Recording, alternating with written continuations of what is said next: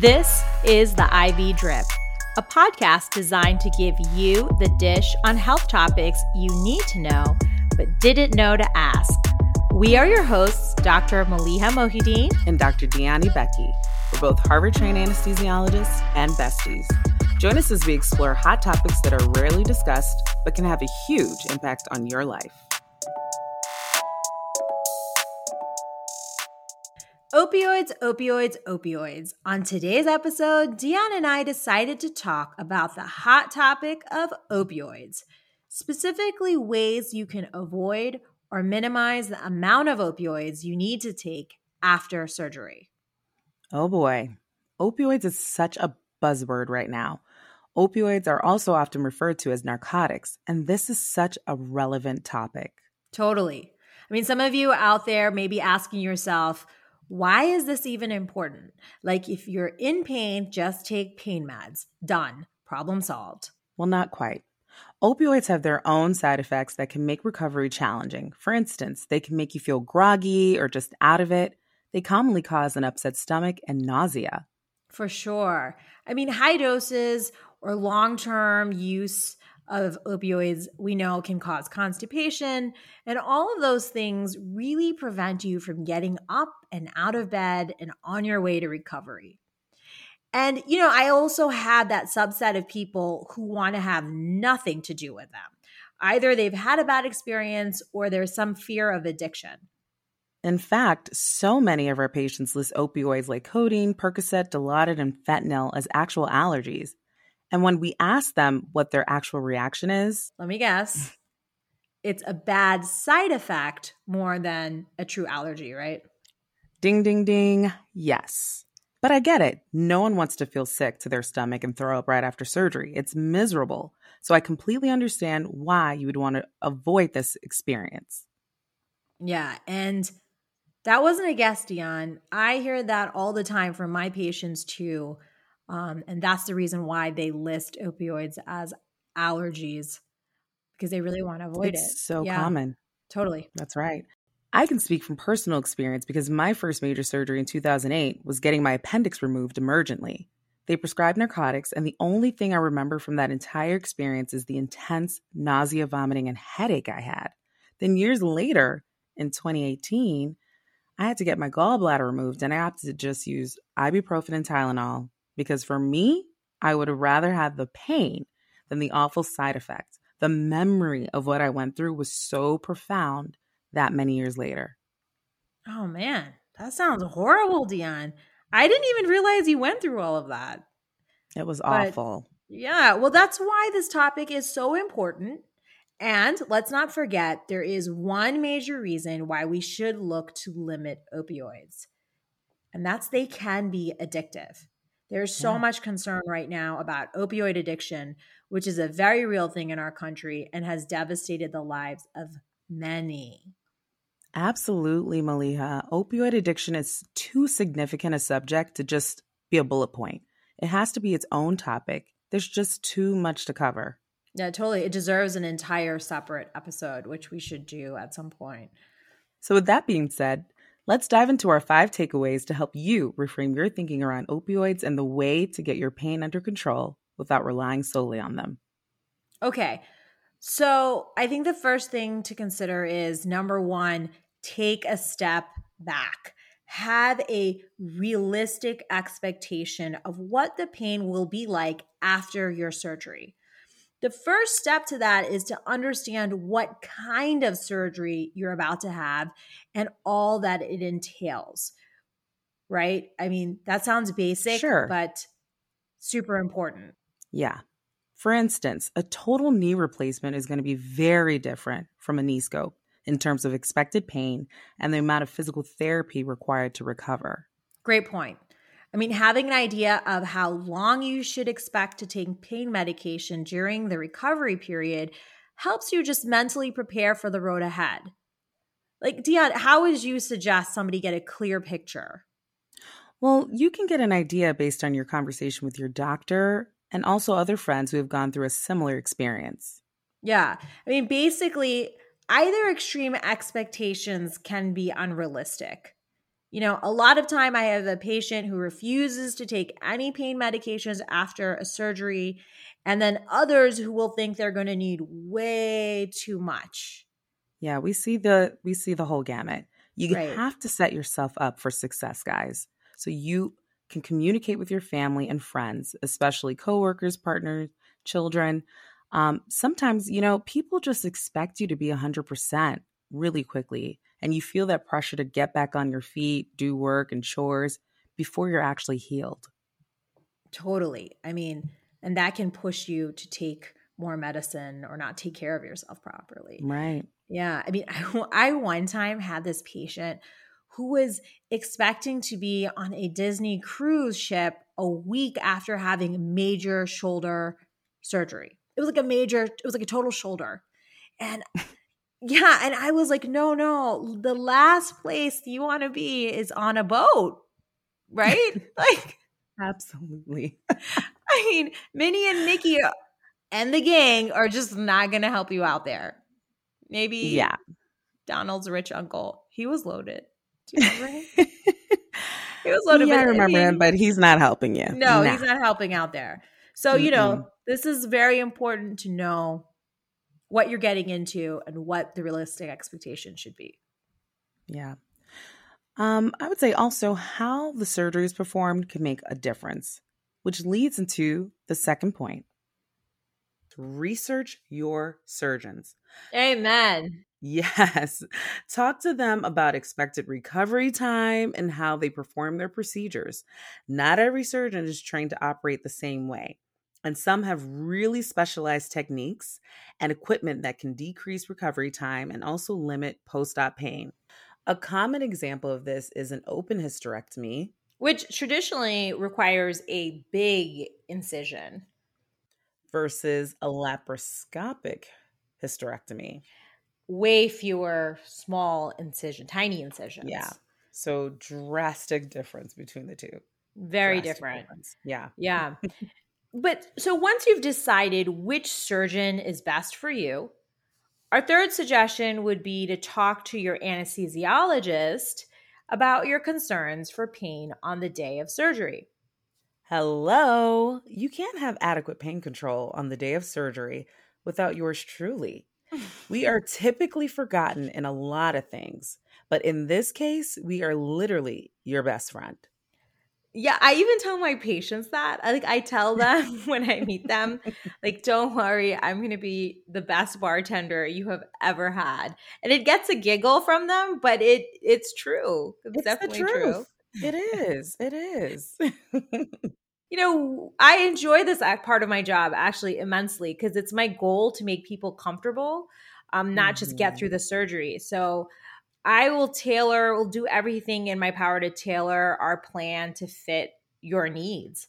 So Yes. definitely ask your anesthesiologist about other options, like we call it regional anesthesia, which is specifically using epidurals, spinals, peripheral nerve blocks with catheters. And I know that sounds very jargony. I just threw a lot of terms out there.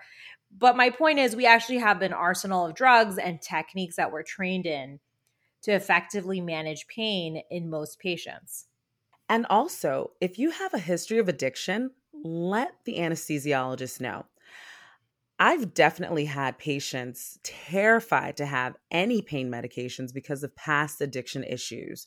So we can work to figure out the best plan to work for you so that we can keep you on track.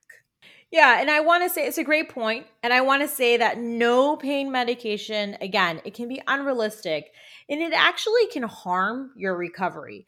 You're not going to be able to do the physical therapy that you need and actually get up and out of bed if you're in too much pain to move. It's just not going to help you get well. It can actually cause harm. Correct.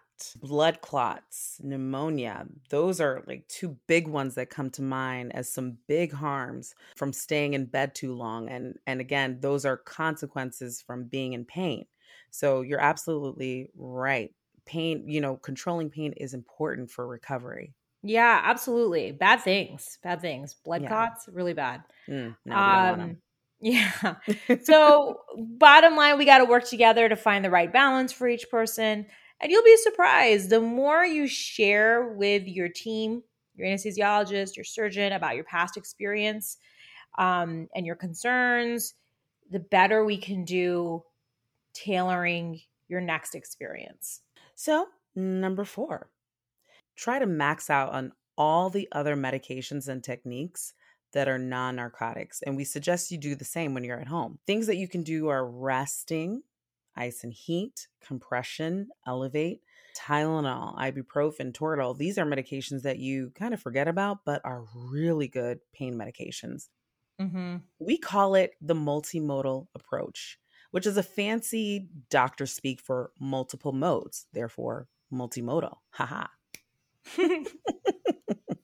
Cute. And some of these meds also work synergistically. So they work together. The combined powers of them are stronger than Yeah. just the one off ones.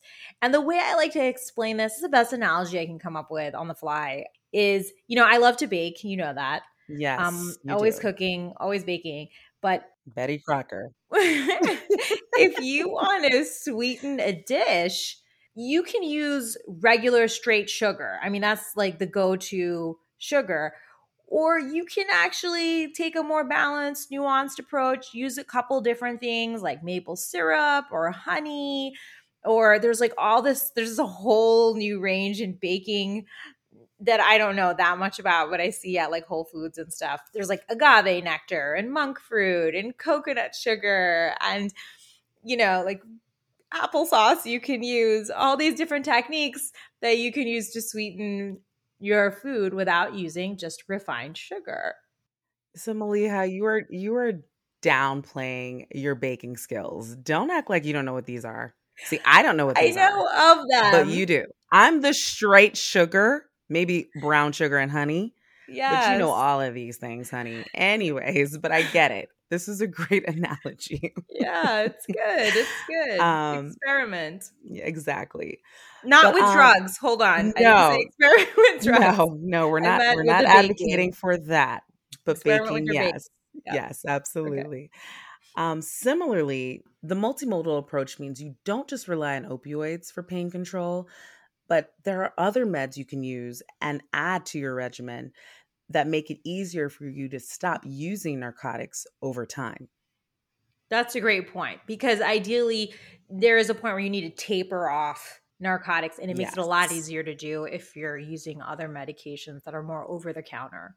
So finally, number 5, I think is the most important tip, Okay. and that is to have the right mindset before going into surgery. Hmm. Specifically, don't catastrophize.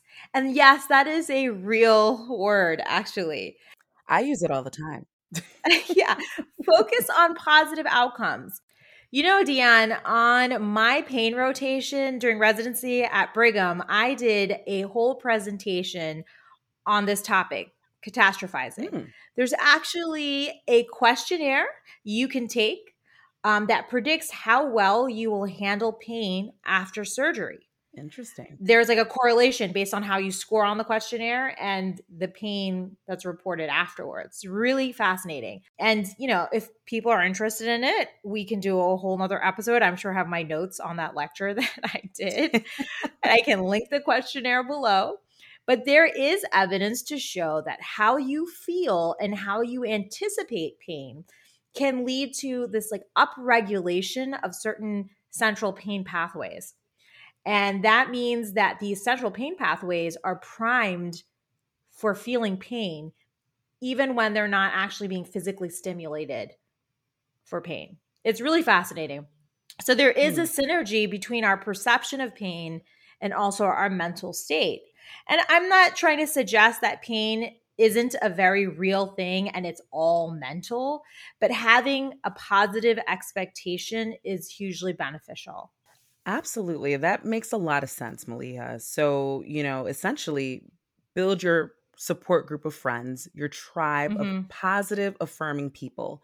Try to stay positive and avoid listening to those negative stories, like, that one auntie who knows somebody who knows somebody who had the worst possible luck every time. They went to get Yes. the cataract removed and came out with a shifty eye, adopted a shelter dog, turned out to be a coyote. You know what I'm talking about. Just the Yes. craziest story ever.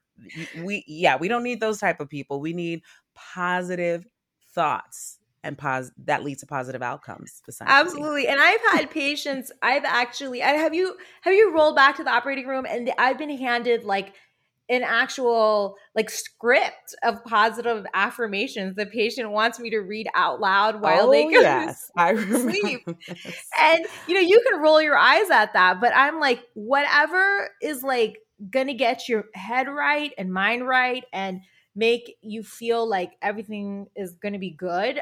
It actually is evidence based that it does help people, with their pain afterwards. Absolutely. So to recap, number one, have a realistic expectation of your recovery phase by talking to your doctor. Number two, research your surgeons and find the right approach for you. Number three, talk to your anesthesiologist about ways to avoid narcotics and your previous experiences, good or bad. Number four, use a multimodal approach. And number five, get your mind right. Positive thinking. Yes, positive thinking. So thank you so much for joining us on that positive note. We hope that this helped you feel more prepared for the road to recovery. For more IV Drip, check out our website at theivdrip.co and email us with your stories, comments, questions at info@theivdrip.co. We love to hear from you all, and don't forget to subscribe to our podcast and spread the love. Now, for the random tip of the day. Tip of the day, make a playlist. You and your friends gather around, make that OG mixtape. Because you know what? It really helps people relax and get into the right headspace as they go into surgery and when they wake up. What would your mixtape be? Let us know and email us at info@theivdrip.co. That's a great tip. What would be on your playlist? Yeah. Definitely a little, well, actually, I think the old me would have a little juvenile, back the thing up. Because that's the anthem. You want to get like wild out before? Yes, a totally wild out party. But I've grown, I've matured. So I think a little more gospel. I've changed. Oh, wow. You really have. I know. What about you?